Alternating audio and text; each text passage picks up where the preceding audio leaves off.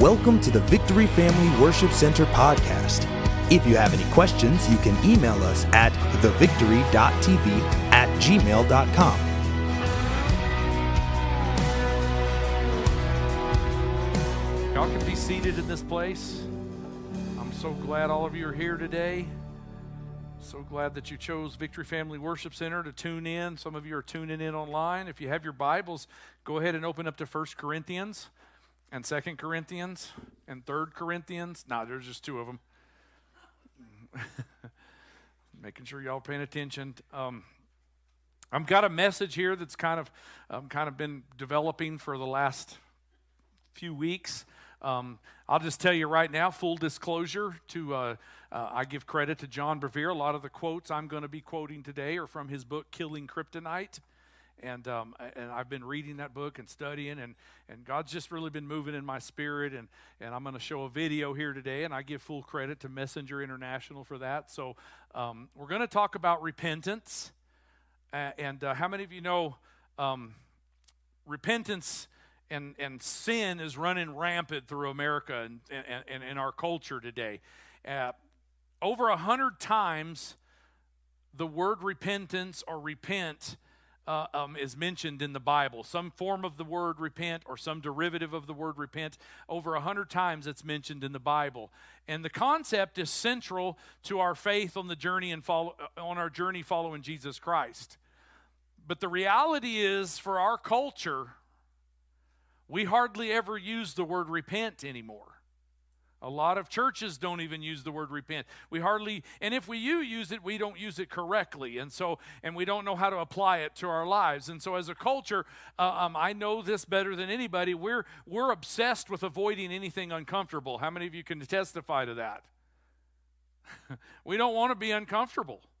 And anything that is remotely sorrowful or painful, we just want to think positive things, Pastor. We want to be happy. Think happy thoughts, send positive vibes. You know what I'm talking about? And so that's the reason for life, just to be happy, right?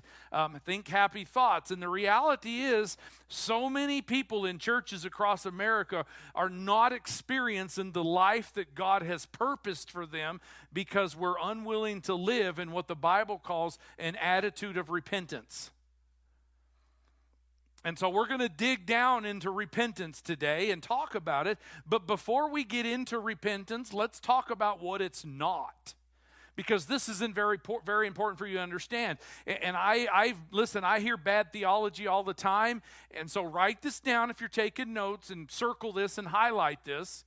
Repentance is not God wanting you to feel like a failure. And anything I say today, I'm not here to make you feel like a failure. That's not the purpose of this. That's not it at all. If that's what you hear today, you're not hearing correctly, or I'm not communicating correctly. God does not want you to feel like a failure. You may feel like a failure, but that's not the message we're trying to communicate today. Repentance is not where you live your life in some kind of state of depression, mild depression, and you always beat yourself up when you do wrong. And when you beat yourself up, you all of a sudden you feel somehow spiritual. You know what I mean? You whoop yourself. It's not what we're talking about. That's not repentance at all. I want to give you some background, some history. If you go all the way back to Acts chapter 1 through Acts chapter 12, you're going to see the early church, the first church birthed in our history. And this is long before the churches at Corinth, long before the Corinthian church. So we're talking about the very first church.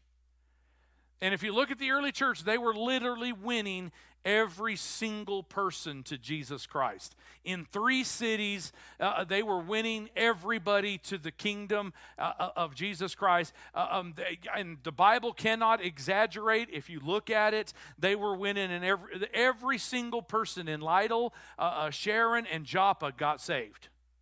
That's what the Bible teaches. Every person in those 3 cities got saved when the early church was when it was birthed. And everybody, those 3 cities were turned upside down. They were invincible. The church had major influence over those 3 churches, over those 3 cities.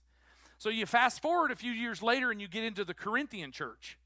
The Corinthians church history shows us, Scripture shows us, and I'm going to show you in a minute, that the city of Corinth, the entire city of Corinth, was not impacted by the church at all. They were not impacted by the church, and it was because the church had issues. They were quarreling with one another. I said this morning they were a church ahead of their own time. They were quarreling with one another. There was strife within the church.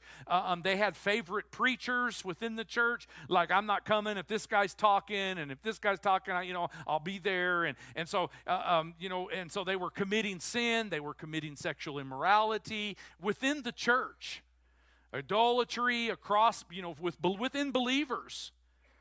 The rich people were taking the best food for themselves, and they were leaving at the feast, and they were leaving the scraps for the poor people, and they were just messed up. And so Paul has to come in. Paul planted this church. So now he's got to come in and try to fix it. And he writes to the church. He writes a letter to the church in 1 Corinthians chapter 11, verse 30, and he says this. He said, "For this reason, many of you in the church are weak." That's what he says. For this reason, many of you are weak. And so what happened to this Corinth church is they were weakened by what John Bevere calls spiritual kryptonite. How many of you know who Superman is? Anybody know who Superman is? Superman could leap tall buildings at a single bound. He was at a single leap, and he was had superpowers, and he could see through X-ray vision, and he had all these. But kryptonite would weaken him. When he got a hold of kryptonite, he couldn't do nothing. And kryptonite, spiritually speaking, has creeped into this church, and it's creeped into the American church, to the cultural churches that we have today. The church is being weakened. How many of you churches are flipping their cities upside down? And so Daniel comes in, and Daniel prophesies this in Daniel 11, verse 32. Daniel says, he said, the people. How many of you know, I believe that we're the last days church. I believe this is the last days. I believe that. And Daniel had he said this about the last day church. He said, the people who know their God. The people who know, everybody say no. We're going to come back to that in a minute. The people who know their God shall be strong. Everybody say strong. And they will carry out great exploits. Now, the last day church, they're not going to be affected by kryptonite. They're not going to be weakened. The last day church is going to carry out not just exploits, they're going to carry out great exploits. God is going to move through this last day church. God is going to move through the church that knows God. That's what the Bible says. And this is God's will for your life as an individual too, because you are the church. I don't care if you're a healthcare worker, you're a farmer, you're a truck driver, you're an education person, or I don't care what your line of work is. God wants to carry out great exploits through your life into your circle of influence, so that you can turn the city upside down, so you can turn your circle upside down, and this person over here can turn their circle upside down, and the city gets turned upside down. But the key to our strength when it comes to doing great exploits is the fact that the people know their God. The people know their God. Now, that word know, we all said that word know together. That word know, K-N-O-W, that's a very important factor, because that word comes from a Hebrew word called yada. Everybody say yada, yada, yada. No, I'm just kidding. You don't have to. Yada means this word yada, know, it means to know somebody deeply and intimately, much like a husband and a spouse. You know your spouse. It's used in Genesis 4, chapter 4, verse 1. It said, Adam knew his wife, yada. He knew her intimately. He knew Eve, and she conceived. Do I need to draw you a picture? Adam knew Eve, and she conceived. Y'all get it? The most intimate that two human beings can be on the planet is described by the word yada. Know. to know somebody. And this is not a coincidence, because all throughout the Scripture, in the New Testament and the Old Testament, God illustrates the relationship between us, the church, and Jesus Christ. He uses the metaphors and the pictures of a marriage. Your Creator is the husband. Y'all get that? Y'all understand what I'm talking about? If you look at the New Testament, Paul said this. He said, man's going to leave his father and his mother, and they're going to be joined, and they're going to become one. They're going to know each other in a very deep, intimately way. And the same imagery, the same pictures that Paul describes here is what he's describing, this relationship between Jesus Christ and his church. His church is referred to as the bride. Y'all following me, what I'm saying? They are one. The church and God, they are one. They know each other in a very intimate way. And so I set all that up because I want to show you this video. So let's watch this video. Go ahead. That castle. Really? Isn't that phenomenal? So they taught you how to fold the napkins? Yes. Oh, wow. I actually, believe it or not, I know how to fold the Sydney Opera House. I don't believe you. No, I really do. I can totally show you. Hang on one Stop. second. I'm very excited. Good evening. Oh. Good evening. Have you dined with us before? Yes, actually, this is our favorite restaurant. Welcome back. No, babe, I'm pretty sure we've never been here before. No. That's weird. Really? Yeah, no, we haven't. Oh, hold that thought just 1 second. I'm really sorry. Oh, no problem. Yeah. So what would you like to order this evening? Yes, sir. So, you know what? I think I would like to have that salmon. That sounds absolutely wonderful. That's one of my favorites. Oh, great. Yeah, you'll like that. And for you, ma'am? Oh, I will have the filet mignon and the New York strip and the 8-ounce sirloin. All medium rare, please. Yes, fantastic. That is a great choice. Thank you. I will get those right out to you. Babe, that's kind of a lot of food, isn't it? I'm not just ordering for one, you know. Wait, are you telling me that are we expecting? Yeah, he'll be here soon. It's a boy? Oh my. Yeah, of Oh my gosh, course. babe. Okay, this has got to be. There one he of is the- now. Wait. Hi. What? Oh, bonjour. Sorry I'm late. I ordered for you. Oh, thank you. You know me so well. I'm sorry. Do you two know each other? Do you Yeah, guys- he is my boyfriend from high school. Your boyfriend from high school. Babe, can I ask you what your old boyfriend's doing? Did I come at a bad time? No. I really don't see the problem here, Justin. Yeah, I really don't see the problem here. Okay, who are you? Honey, stop. You're embarrassing me. I just wanted us to have one nice night at our favorite restaurant. Okay, first of all, I've never been to this restaurant. And second, what is going on? Hey, babe. Sorry I'm late. Did I miss anything? Okay, seriously? Hey, you... All right, you take your hand off her, and you... What is going on? Just sit down. It's all right. It's all right.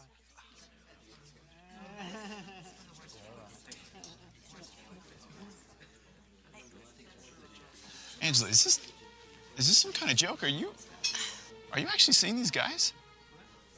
Justin, I've known these guys longer than I've known you. Wait, what? Are you seriously jealous right now?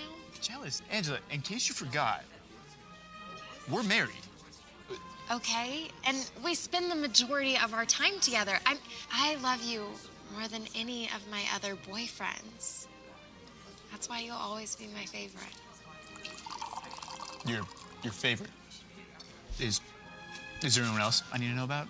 Babe, is there a problem over here? Okay, really, the waiter? No, Dennis, we're All fine. right, seriously, no. Good. Food will be right out. Okay, Angela, all right. These guys need to go, and we need to talk. We're done. I cannot believe this. You are being so selfish. Selfish. Why do you always have to make everything about you? You ruined our favorite restaurant. Excuse me, I'm sorry. Yeah, I've still never been to this restaurant. Bon appetit. Thank you, Dennis. The salmon is delightful. So, Did you propose to her here too? Okay.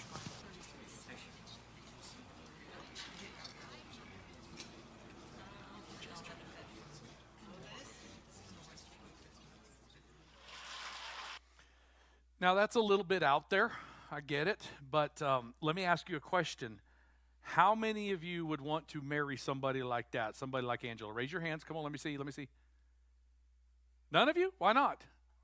Why not? What's the deal? I mean, she spends all of her, the majority of her time with that one first guy. She loves him more than any other of the other ones.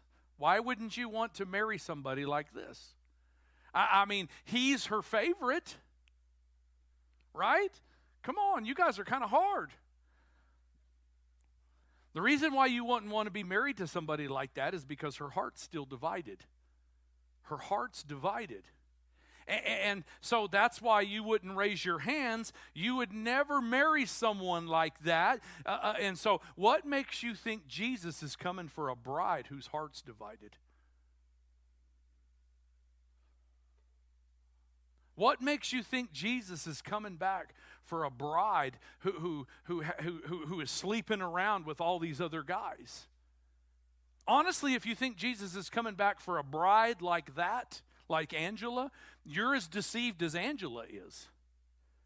Jesus is coming back for a bride that has given herself to him the way Jesus gave himself for her, and he was willing to die for her. That's the bride of Christ. That is the church. That is who you are. That is who we all are. And so the same way the bride stands on an altar and gives herself to her husband and says goodbye to 3.5 billion other men, and gives her entire heart to that man, that is the same way, that is the same bride that Jesus is coming for. A bride that gives their whole heart to Jesus Christ. And so Paul finally has to say to this church in Corinth, he finally has to say, Paul loves this church. This is one of his first church plants. And Paul says, many of you are weak. Within the church, you're weak because you've not given up your old sins. You've not given up your old boyfriends. You have not repented. Everybody say repented. And so this is, I mean, I can already feel the heaviness ever since that video went off. So we're going to talk about this. Paul is saying you haven't repented of your impurities. You haven't repented your sexual immorality and your eagerness for lustful pleasures. You have not given any of that up. You're still having dinner with those kind of things. You're still sitting around the dinner table. You're still entertaining those things. So the whole problem is that the church at Corinth, they had not repented, and so therefore they were weak and they were not flipping their cities upside down. People were not getting saved because their church was infected with spiritual kryptonite and they had become weak. And now we got a problem. And the problem is all the way to today. Today in American churches, generally speaking, they have not repented. And I know when we say the word repented, I know people don't want to be uncomfortable. I said that already. And people recoil at the word repented and people begin to shut down because there have been in the history and in our past a lot of mean-spirited, legalistic preachers that have abused people with the word repent. And I get that. I understand that. But I'm here today to tell you, church, that repentance is a gift from God. Repentance is a life-giving thing that we have received from God. It's the most empowering, life-giving, and beautiful words in the whole New Testament besides the name of Jesus. Repentance is a gift. And it's life-giving. And so we're going to talk about the pink elephant in the room. God has called us as a church, as people, to repentance. Because he's coming after a bride that has given their whole hearts to him. And so how many of you know that God does not give his children binding and constricting gifts? That's what it says in the Bible. God never gives his children gifts. And repentance is a gift that he has given to the church. He has given us a way to turn our hearts towards him.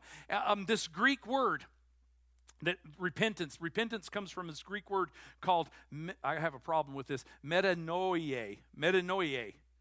The word and pronunciation is not important, but the meaning's very important. It's found over 50 times in the New Testament. The simple definition, the cut clear definition, is a changed mind. It's a changed mind. But how many of you know I can change my mind about something but not be fully persuaded about something? That happens all the time. You can get up every morning and change your mind about something and flip-flop back and forth, but you're not fully persuaded.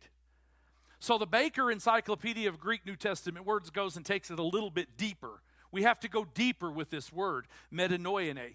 And this is the definition. You can write this down if you're taking notes. Repentance is a change in the whole personality, not just a changed mind.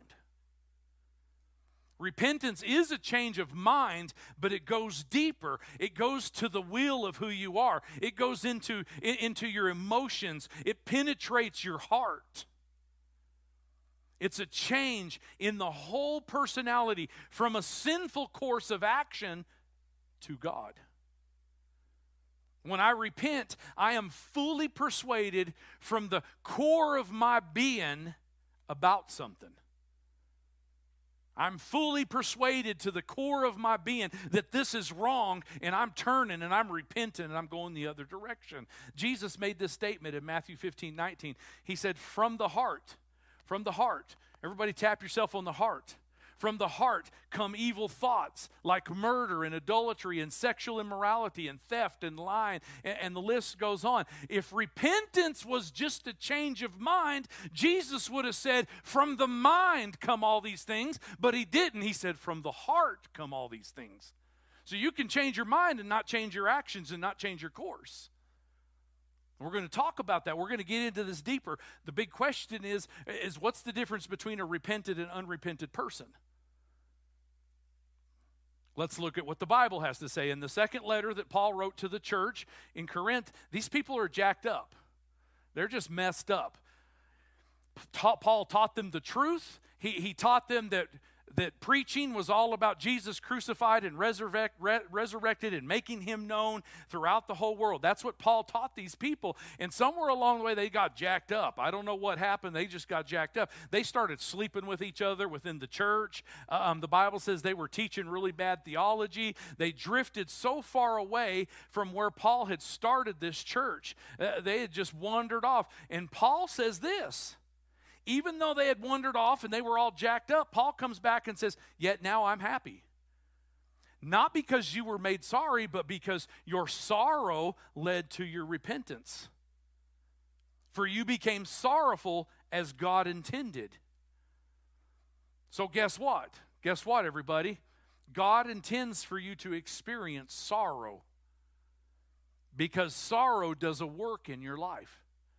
And we're going to talk about this more. It's going to unfold. It's going to become clear. So for Paul said, for you became sorrowful as God intended, so you were not harmed in any way by us. Now Paul says this, godly sorrow, what does it do? What does godly sorrow do? Godly sorrow brings repentance and leads to salvation. That seems like a good thing, right? Y'all nod your heads or something, so I know you got a pulse. Everybody's kind of quiet and petrified right now. Godly sorrow leads to repentance, which brings salvation with no regrets. But then he goes on to say there's another kind of sorrow. There's another kind of sorrow. Worldly sorrow brings what? What does the Bible say? It brings death. It brings death. So which one do you experience? Which one do you experience? Because apparently there's two. There's godly sorrow, which is something that's a good thing. This is something that we should all desire in our lives. It produces something from God inside of us. It produces us. It moves us. And then Paul says that there's this other thing called worldly sorrow, and that destroys us from the inside out. And so I think we better pay close attention to the differences between these two, because the fruit, although sorrow could be the same on the surface level, the fruit of these two sorrows are completely different, radically different. And my fear is that too many people live with worldly sorrow. Too many people in the churches live with worldly sorrow. And what is worldly sorrow? Worldly sorrow is how you view your sin from your perspective.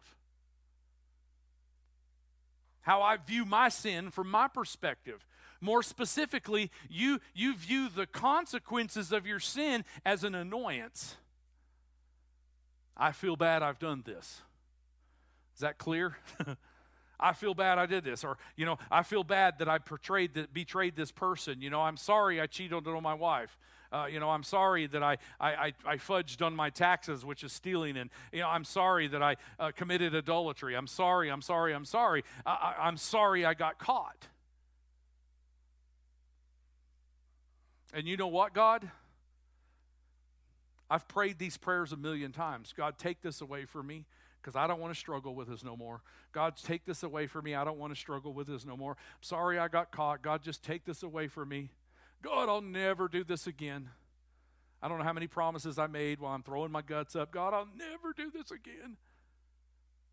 Take this away from me. I don't want to struggle with lying. I don't want to struggle with this. Take this away from me. I don't want to struggle with greed. I don't want to struggle with materialism. God, just take all this away from me. And when God doesn't take it away from you, we get a little bitter at God because we're annoyed and inconvenienced by the consequences of those sins. Well, I guess I just got to live with this because God didn't take it away from me. That was my attitude. I guess I just got to live. I guess this is just the way I'm going to be because God didn't take this away from me. Worldly sorrow, and so I just lived with it, and I just had death on the inside, and I wasn't living and walking in God's fruit because worldly sorrow produces death. But then there's godly sorrow, and let's look at this. Godly sorrow is, oh my Lord, what have I done to my Lord and Savior? What have I done to God? What have I done to embarrass my relationship with Jesus Christ? What have I done? And you allow God to change your mind. We're going to talk about this more, but you allow God to change your mind about your rebellion and about your sin and about whatever it is, your self-serving lifestyle. God changes, your godly sorrow comes in, and you begin to change your mind, and then all of a sudden you begin to change in direction and a change in your life. Godly sorrow is when you view your sin not from your inconvenience and your annoyance with the struggle, but you view your sin through the eyes of God himself, and you realize that you've broken the heart of God, and you realize because of that sin, there is a veil between me and God. The intimacy's been cut off, and you realize that, and you cry out to God and say, God, I got to have you in my life. Please don't take this away from me. Godly sorrow leads to repentance. And so when somebody asks me what's the difference between a person that's repented and not repented, the unrepented person says, I choose what's good for my life. I choose what's best for my life. The repented person says, I choose what God says is good and right about my life, no matter what is acceptable in culture and society. I choose what God says because God is my maker. God knows what breaks me. God knows what fixes me, and God knows how to put me together. Now, obviously, that video is a spoof video. I hope you get that. It was intentionally made that way, but but listen, you gotta think about this video. Nobody in this woman's life, her family, her friends, her bridesmaids, the best men, nobody in this woman's life, her teachers, nobody once ever told her, hey, you know what? If you want to be in a covenant marriage with somebody, you have to break up with all your boyfriends. Nobody ever told her that.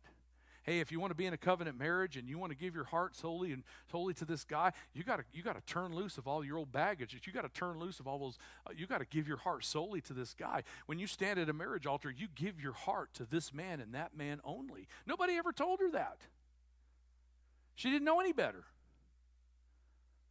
She was choosing what was good and right for her life. She didn't know she had to break it off with her past. Nobody ever said anything about repenting. Nobody ever said, hey, you know what, about this repenting, nobody ever told her that she needed to change her whole personality from a sinful action, a sinful course action, and she didn't know any better. And the thing that's pretty amazing about this word metanoia, repentance, the amazing thing about that word is if anybody's been in the military, that is a military term, metanoia. That's a military term. When you're marching in formation and the sergeant, or somebody, your commanding officer says something and you're marching and they say about face or whatever terminology they use, that turn 180 degrees, you're walking in one direction and they say something and you turn and go, that word, that's metanoia. Metanoia is that word. Stop, turn 180 degrees, and walk in the other direction. And you know what, folks? This is really important. When you stop and you turn and you go in the other direction, you never look back. You never look back. Repentance is a changed mind and a changed personality that leads to a changed behavior. Metanoia, he's walking in one direction. Metanoia, he turns and stops and he walks in the other direction and he never looks back. It's a changed mind and then a changed direction. Just like the lady in the video. The lady never changed her personality. She might have changed her mind. She changed her mind like 4 or 5 times. But she never changed her personality, and she stayed on the sinful course of action because she was never informed. That's kind of like a lot of churches today. A lot of people sitting in churches are never informed. They were never informed, about repentance. Nobody ever talks about repentance because it makes people uncomfortable and it doesn't fill church pews. It doesn't grow churches when you talk about repentance because people start getting a little uncomfortable when you talk about their old past and their old ways of life, that you need to repent from those things. People get a little uncomfortable. And we've got so uncomfortable in the churches, we've got so comfortable by sitting in churches, that now we, as preachers and pastors, we have to sit here and sell Jesus for 35 minutes instead of just saying repent and turn to God and be forgiven for your sins.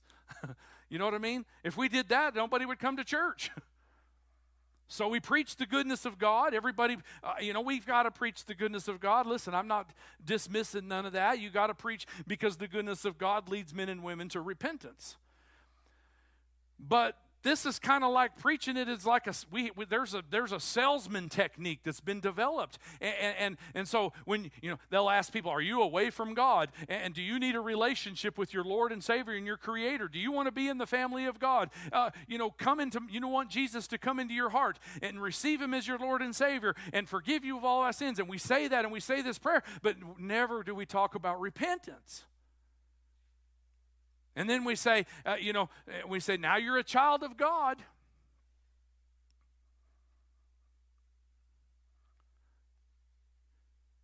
But nobody ever repented. We never talk about repentance. And so if we don't preach repentance, church, if we don't preach repentance, if we don't stand up and do like Peter did and say, repent of your sins and turn to God and be baptized in the name of Jesus Christ for the forgiveness of your sins, you know what we do in churches? You know what we're doing in churches? We're creating a bunch of Angelas. Just like in the video, that don't know any better. And we're hanging around our past. We're sleeping with our past. We're jumping from bed to bed with our past and our past sins and our past skeletons, and we still got those things in our life. We've never turned away from those things. We've never done an about face from our past.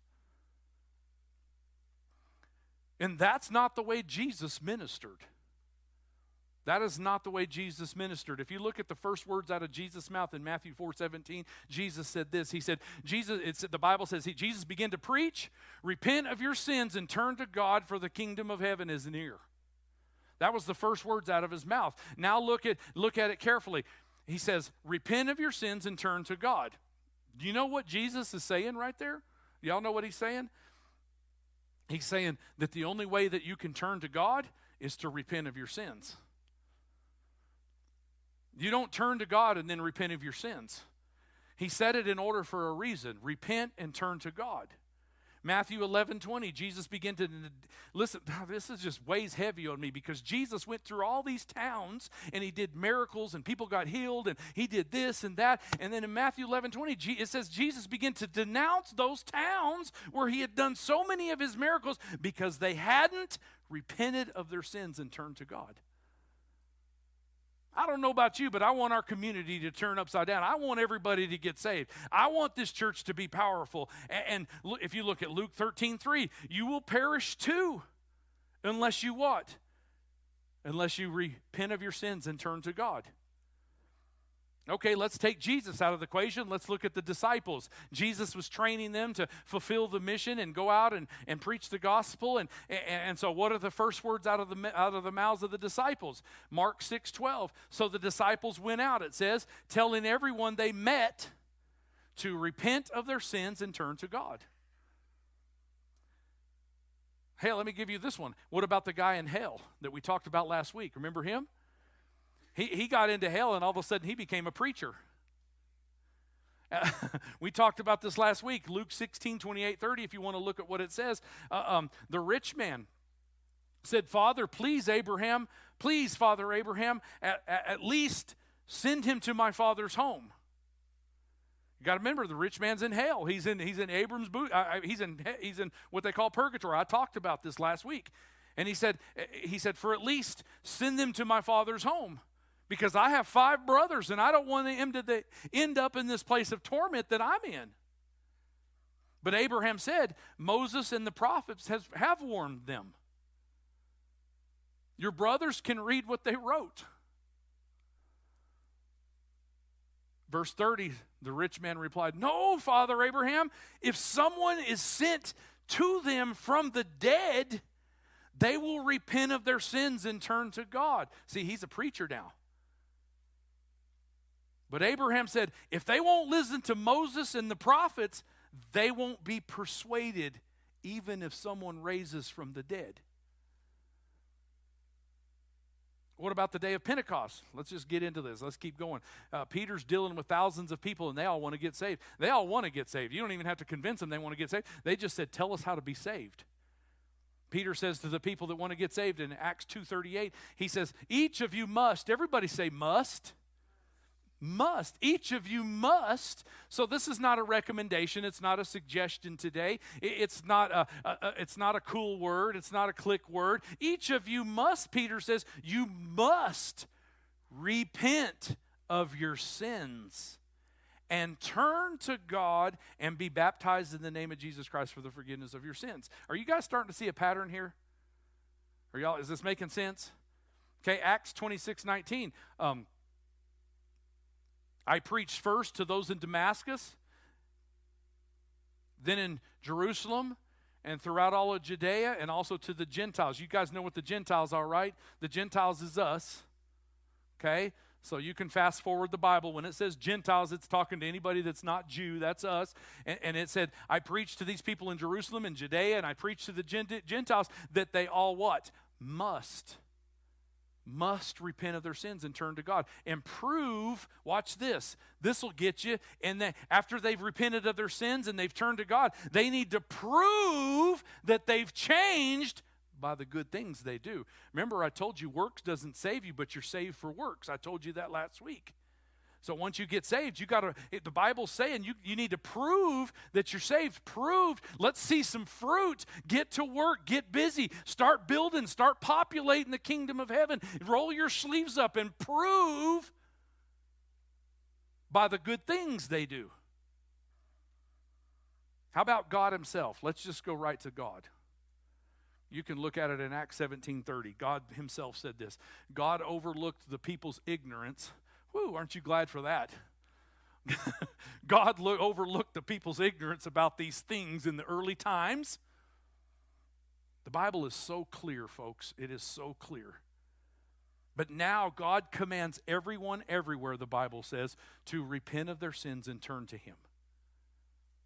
Notice God isn't making any suggestions. Again, he's not making, there's no suggestions here. There's no maybe do this, maybe might do this. If you feel like doing this, there's none of that. God commands everyone everywhere to repent of their sin and turn to him. You want to be strong in the Lord. You want to do great exploits for the Lord. You want to see God move through your life. You want to see God move. Know God. Repent, and turn to God and know your God. That's how we become strong.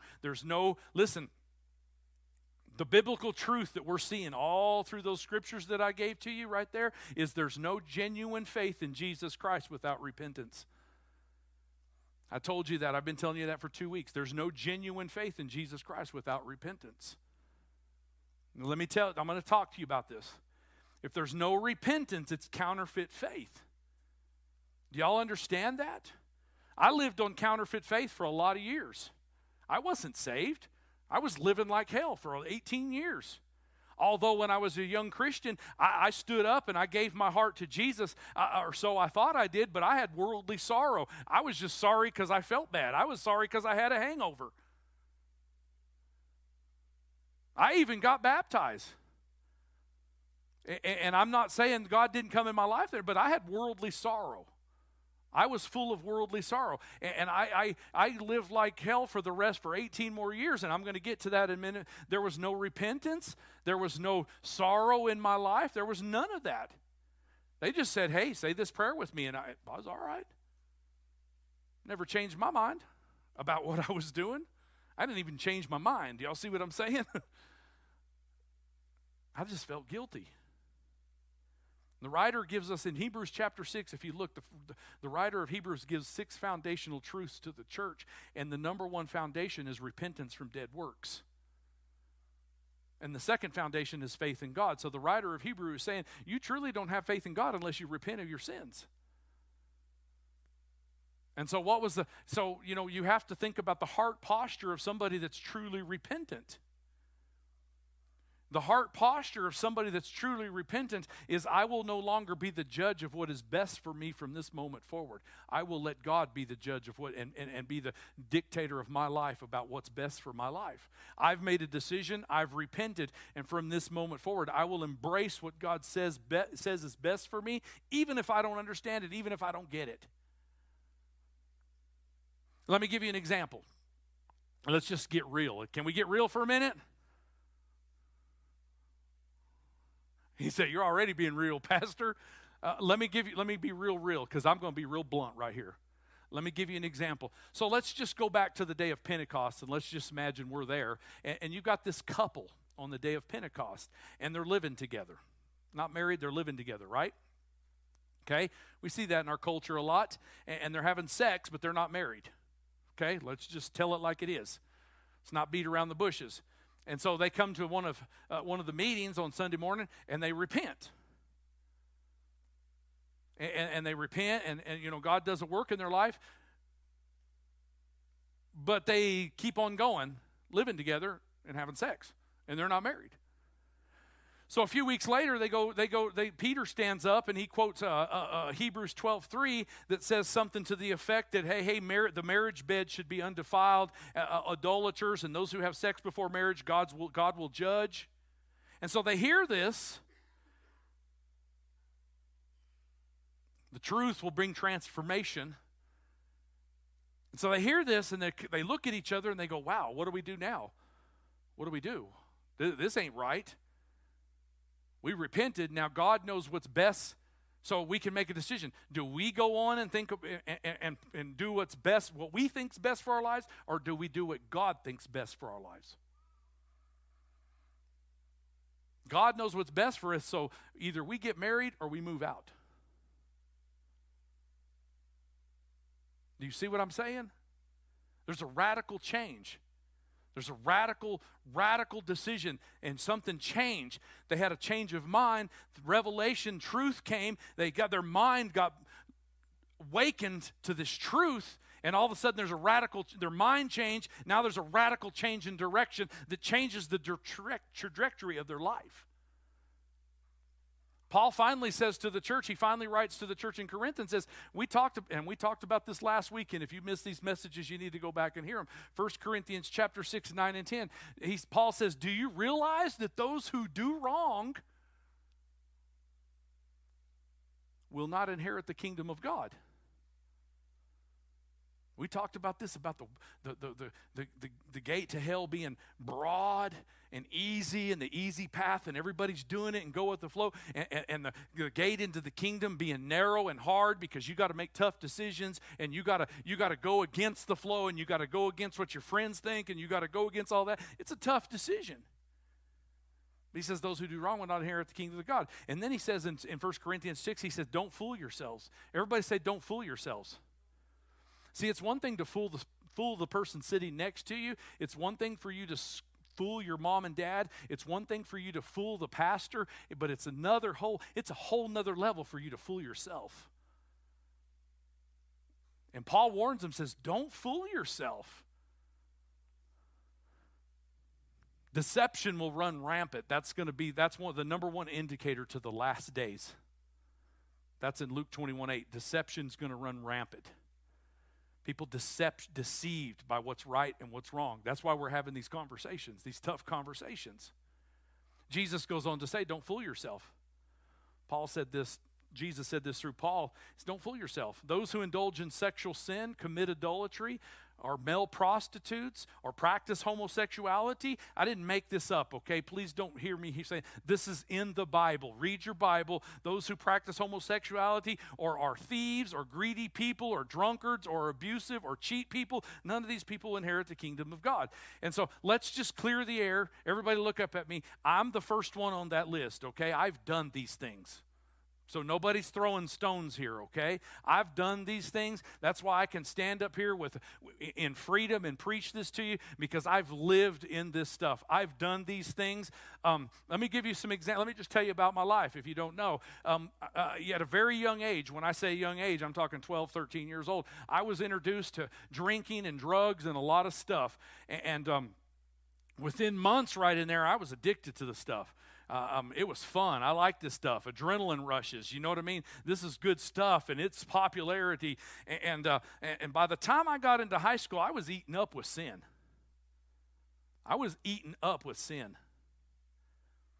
And I was addicted to alcohol, and sexual immorality was taking over my mind and my thoughts. And I'm just bound in all kinds of sin. And this happened through high school and then into college. It just gets worse and worse and worse. Then pretty soon you get a job, and now you can afford to, financially support your sins. And then I got into college, and all this is going on. This is a 16 to 18-year span, okay? Taking you through this nutshell version. But shortly after I got married, and I carried this right into the marriage, and still eaten up with sin. And it's not shortly after we got married, I went to one of these meetings with my wife, and I got saved in a little old Pentecostal church in Plainview, Texas. And that night, I had a lot of godly sorrow. And I truly repented of a lot of things. And I repented, and God, that night, we can go back and discuss whether I was saved or not back when I was a child, but that night is what I call the day I was born again. You understand what I'm saying? I truly had some godly sorrow, and I repented, and a lot of things left my life that night. Cussing was one of them, because I couldn't formulate a sentence without a four-letter word in it. You know what I mean? Cussing, lying about things, stealing things, cheating things, and you say, stealing? You were a thief? Well, I mean, just if you fudge on your taxes a little bit. And greed, and taking, I want this is for me. A lot of that stuff had a hold of my life, and it left my life when I was born again. But the alcohol addiction and the tobacco and stuff like that, it didn't leave. It didn't leave. I got up. I was still addicted. I was still strongly addicted. Alcohol and tobacco. So fast forward a year or so, and I was still struggling with these addictions bad. Can't live without it. Got to have it. It makes you moody. And so in 1996, I had the opportunity to go to the Pensacola Revival. If you don't know what that is, the Pensacola Revival started in 1995. It's one of the greatest moves of God we've ever seen in our times, you understand what I'm saying? And it's, I had the opportunity, and I'm skeptic. I'm a young dude. I'm like, I'm going to go see this. This is all fake. This is all a bunch of garbage. I'm going to go see. God messed up my life at that place. I mean, God got a hold of my life. For 5 years, that thing went on for 5 years. And in 5 years, over 4 million people went through those church doors, and over 250,000 people found salvation in through those doors, and over 10 to 20%, I think it is, are serving in the ministry. They all went on to college, and they're all serving in ministry. There was a lot of things birthed out of that revival. And anyway, we went on 2 occasions. On the first occasion, I went, and I responded to one of the altar calls, and I'm talking when these altar calls every single night. The evangelist Steve Hill, he came on the morning Father's Day in 1995, and he preached. And after that day, he preached for 6 nights a week for 5 solid years. Go look it up. And go see what happened. And so on this particular night, so Steve Hill's one of my heroes of the faith. I love him. I followed him. I still follow his wife. He's dead now. He had some health issues, and he's passed on, but he fought the good fight. And so I responded, and I'm going to get prayed for by this great evangelist. I mean, this guy had revivals in Argentina. He's been in some of the biggest movements of God around. The Spirit of God was just, all over him. And so he comes to me, and man, this is it, man. He's going to pray for me. This is what I've been looking for. This is what I came for. And he doesn't say anything. He gets to me and he doesn't say anything. I kind of tell him about my addiction because he wants to know what he wants to pray for and things like that. And so he grabs me by the head like this, and he prays this most powerful anointed prayer, man. And I'm just like, I'm crying and all these things, and he prayed for deliverance. And you guys want to know what happened after that prayer? Nothing. Absolutely nothing. We went back to Plainview, Texas. Nothing happened. I'm still addicted. A lot of you have lived here. Some pastor prays for you and you're still bound.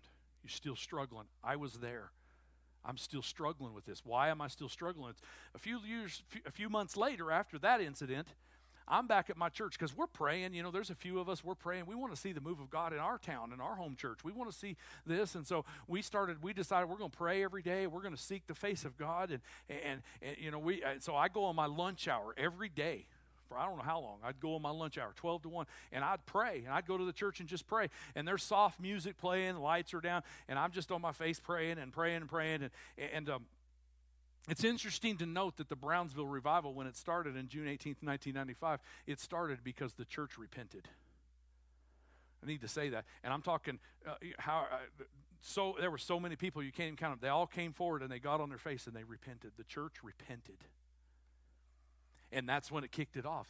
There was a Spirit of God that moved in that place. It was a flood. It was a river of life flowing through Brownsville, Texas. They changed the neighborhoods. Their neighborhoods changed. The whole environment, the whole city changed because of that revival. That's what I'm talking about. And so we're back at our church. We're praying. We want to see this in our town. And I'm just praying, man. I'm on my face praying. I'm on my face repenting. And all of a sudden, I feel God's presence in this little old church with about 3 of us in this building, and it's dark, and there's music playing, and I feel God's presence. And I was praying on my lunch hour in my work uniform, and I was on my face repenting for a solid hour. And when I got up, I felt the Lord say to me, "You're free."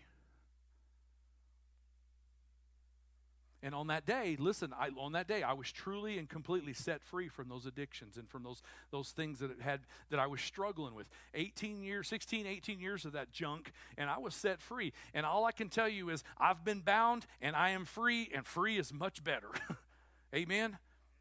God still does that. But listen to me. Hear me out. Here's my question. Why wasn't I set free a few months before in Brownsville, Texas, when this great evangelist prayed for me? Why didn't that happen? Why? You know, Steve Hill has a great testimony about being a heroin addict and ministering to the gangs of New York and being free from all this. I mean, he just got a great testimony. And if anybody was anointed to pray for me to be set free, it was Steve Hill. Why not then? Why was it a month later at my home church when I was down on my face with nobody around and the lights low and just all by myself? Why? I didn't realize this till years later. It took me years later to figure this out. But before the revival, everything was about me. God, can you do this for me? God, take this away from me. God, do this for me. God, what's in it for me? God, do this for me. God, I struggle with this. Take this away. And everything was just about me. My prayers were me focused. But after coming home from the revival, I didn't know this till years later. I'm at the church every day and I'm on my face praying. My prayers are more like, God, I want more of you. God, I want to be closer to you. God, I want to be more intimate with you. God, whatever breaks your heart, I want you to break my heart. God, whatever you hate, I want to hate. God, I want to be more intimate to you. I want to love you as deeply as I can. Those were my prayers in those days after this revival. I want to hate what you hate, Lord. And I was praying those prayers and God's presence would move in and I didn't even realize it, and I would cry in those moments and I would be broken and I would be spilled out and I would just pour out this junk. I would cry those altars and let that junk come out and I would say, I'm sorry, God, for breaking and doing these things and breaking your heart. God, I'm sorry for allowing this junk to come in my life. I know it doesn't please you, and I would just pour it out. So what happened? What does that have to do with getting free from addictions and stuff like that? It's the same thing that Paul told the church at Corinth. Godly sorrow produces repentance. Repentance leads to a changed mind, and that leads to changed behavior and changed directions. Again, we have two sorrows in the Bible: godly sorrow and worldly sorrow. The difference was back before the revival and back all that, oh God, I'm sorry for this, take this away from me. Worldly sorrow. Still living in my sin, still living in all that junk. Afterwards, it's godly sorrow. Listen, they're both genuine sorrows. Both sorrows confess sin. Godly sorrow and worldly sorrow, they both confess sin. But listen, Judah sinned and he was caught by the priests and he went to the priests and said, I've sinned, but he's in hell.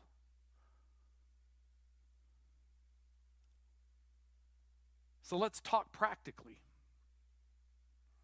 What does this need to look like in your life? Because I want you to be free. I'm not here, I know there's a heaviness in this church right now. I can feel it.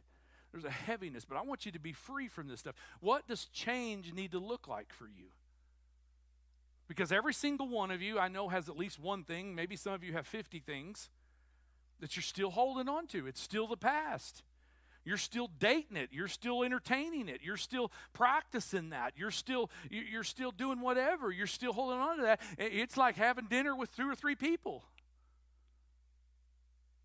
So what needs to change? How does this apply to you? So let's just talk practically. Maybe for you, you're struggling with your thought life. Maybe you, after the family goes to bed, you get the TV and you find yourself watching things on TV that you shouldn't watch.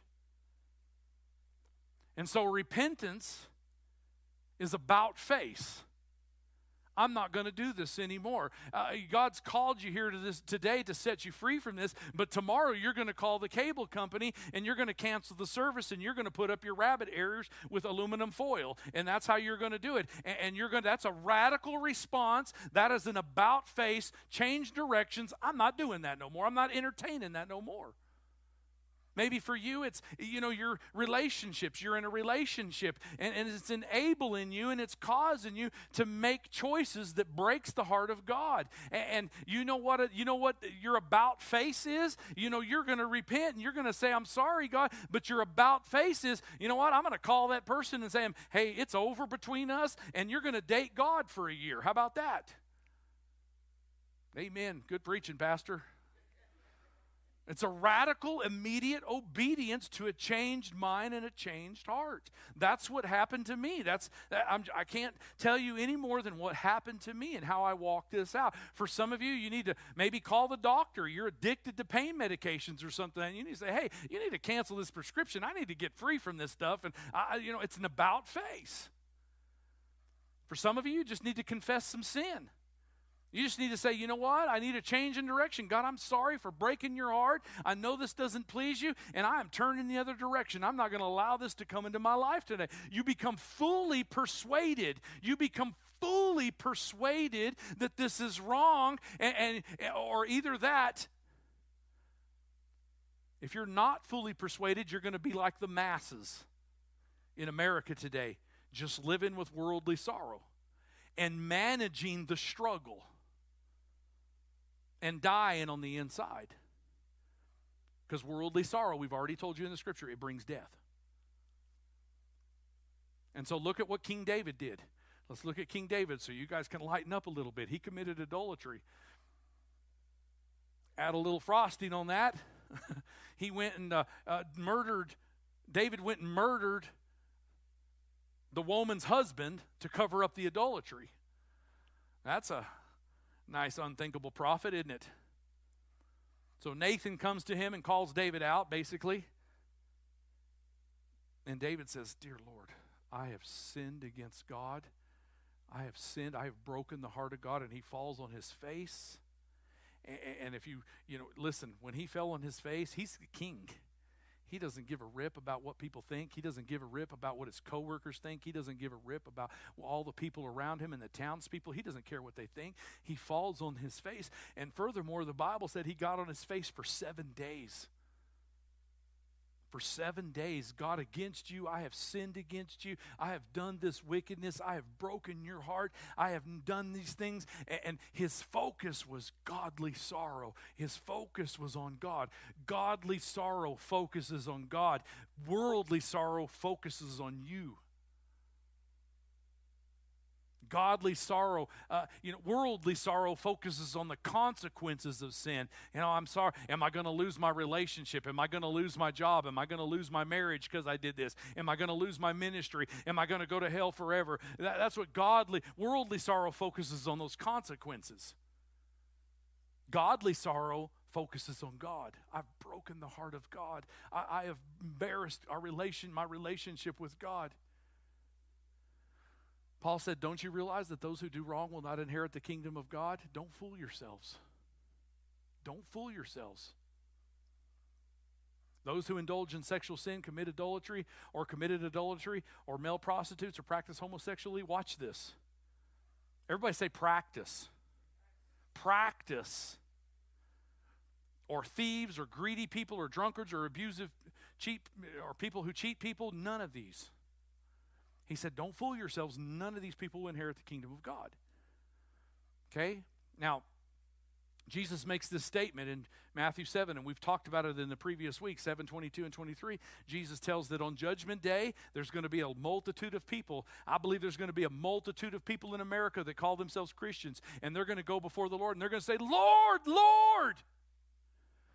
They're not going to come and they're going to say, they're not going to call Buddha Lord at this time. They're not going to call Muhammad Lord, and they're not going to call the Republican or Democratic platform Lord. They're going to say, Jesus, my Lord, my Lord. Every person's going to call that now. And they're going to say, we preached your gospel. We went to church. Our church cast out demons. Our church prayed. We were a praying church. We sang wonderful songs. And we did works in your name. And Jesus is going to come and say, you know what? I declare to them, I never knew you. Depart from me, because you practice lawlessness. You practice lawlessness. Everybody say practice again. Now say lawlessness. You who practice lawlessness. Now this is going to free some of you up right here, because lawlessness is from the Greek word anomia, which simply means you're not submitted to the authority of God's word. You're not submitted to the authority of God's word. Lawlessness. So, and then there's the word practice. Okay, so Jesus is not talking about the people that are working on their walk with God and they're struggling, but man, they're trying to get free and they're trying to walk this thing out. Many of you are living there, man. You're trying to walk this thing out. You're trying to do the right things. You're asking God for forgiveness. You know, you're not, listen, Jesus is talking about the people that practice this. You know what practice means? It means you're trying to get good at it. Right? You practice lawlessness. That means you're trying to get good out of it. A lot of you are not practicing. So set yourself free today. If you're not practicing lawlessness, he's not talking to you. He's saying this is the person that says, well, you know, my wife's not really meeting my needs. And so, you know, and this girl at work, wow, she really makes me feel like a man, you know, and she really likes me and she strengthens me and she builds me up. I'm so thankful for this woman. And man, I'm thankful that we've got a great church too. I can't wait to go to church on Sunday. You know, I can't wait for the church this weekend. Practicing, or the person that's living in sexual immorality, and every weekend they're out practicing sexual immorality, sleeping with a different person from month to month, and they're practicing. Everybody's doing it. Why are you judging me? I can feel those words burning right now on me. Why are you judging me? I go to church every Sunday. That's the person who's practicing disobedience, practicing it, practicing lawlessness to the authority of God's word. Every one of them called Jesus their Lord. Every one of them believed they were going to heaven forever. That's what Paul's trying to tell the church. He said, don't fool yourselves. Don't fool yourselves. If you guys want to come, I'm going to close this thing down. But here's a riveting statement in Matthew 13:15. Jesus made this statement, and I'm kind of paraphrasing it, but he said, they have closed their ears, they have shut their hearts, and they have hardened their hearts. Now listen to me very carefully. Look up at me, everybody. A lot of you are feeling uncomfortable right now. And I'm going to explain to you why. It's simply because the Holy Spirit's in this place and has opened your eyes and has opened your ears and has opened your heart. And like when you cut yourself and you pour a little alcohol on it to clean it out, it burns, doesn't it? But then it gets well. And that's probably what's happening to a lot of you today. There's old scab. We're putting a little something in there to clean some stuff out. And it feels good later. And that's what's happening today. Right now, if you're feeling uncomfortable, there's probably some conviction in your hearts. But it's because God's opened all these things up and he wants to heal you. He wants to heal you. But listen to me very carefully. You can do like so many people do week in and week out. You can ignore, because I told you at the very beginning of this, I said people fight to not be uncomfortable. They'll do anything to stay comfortable. So you have a choice today. You can either ignore this very uncomfortable feeling in your life right now called conviction. You can ignore it, and you can walk out of here in 20 minutes and life will go back to normal.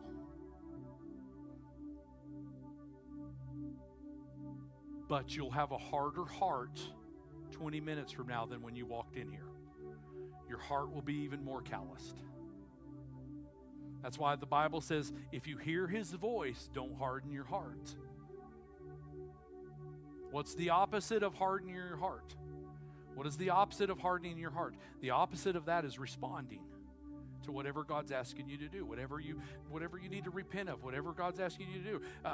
I responded in my life. I laid my life out there for you. I did all this in a strategic way so that you could see my life. I've lived here. I've lived in this. And I repented and I went all through this stuff. And listen, when I repented and God did all these radical changes in my life, that didn't make me perfect. That didn't make me perfect. I still make mistakes. I still sin. You know what I do? I still respond. I still repent. And you know what? I'm going to keep doing that because I'm still going to make mistakes. I'm still going to sin and I'm still going to repent. But I'm going to try to keep and stay. At the very first opening statement that I said is I'm going to stay in an attitude of repentance. That's what it's about. It's not about being perfect. It's about staying in an attitude of repentance and not letting your heart harden. That's why the Bible says today, don't harden your heart. Many of you are sitting here, you can't wait till I'm finished because you got a section of your heart that maybe is divided. It's that spiritual kryptonite, it's sin, and it weakens us. Because that section of your heart has not been given to the authority of God's Word. It's kind of our little areas, you know what I mean? This is my little area, this is my little escape, this is my little lifestyle right here. I'm not hurting nobody, it's my little escape, this is just for me. And in reality, you have not given that over to the authority of God's Word, and you have not given God your whole heart. It is a heart divided, even if it's just a little sliver. You've not given it to God. Stand with me. Let's pray in this place. Let's pray in this house.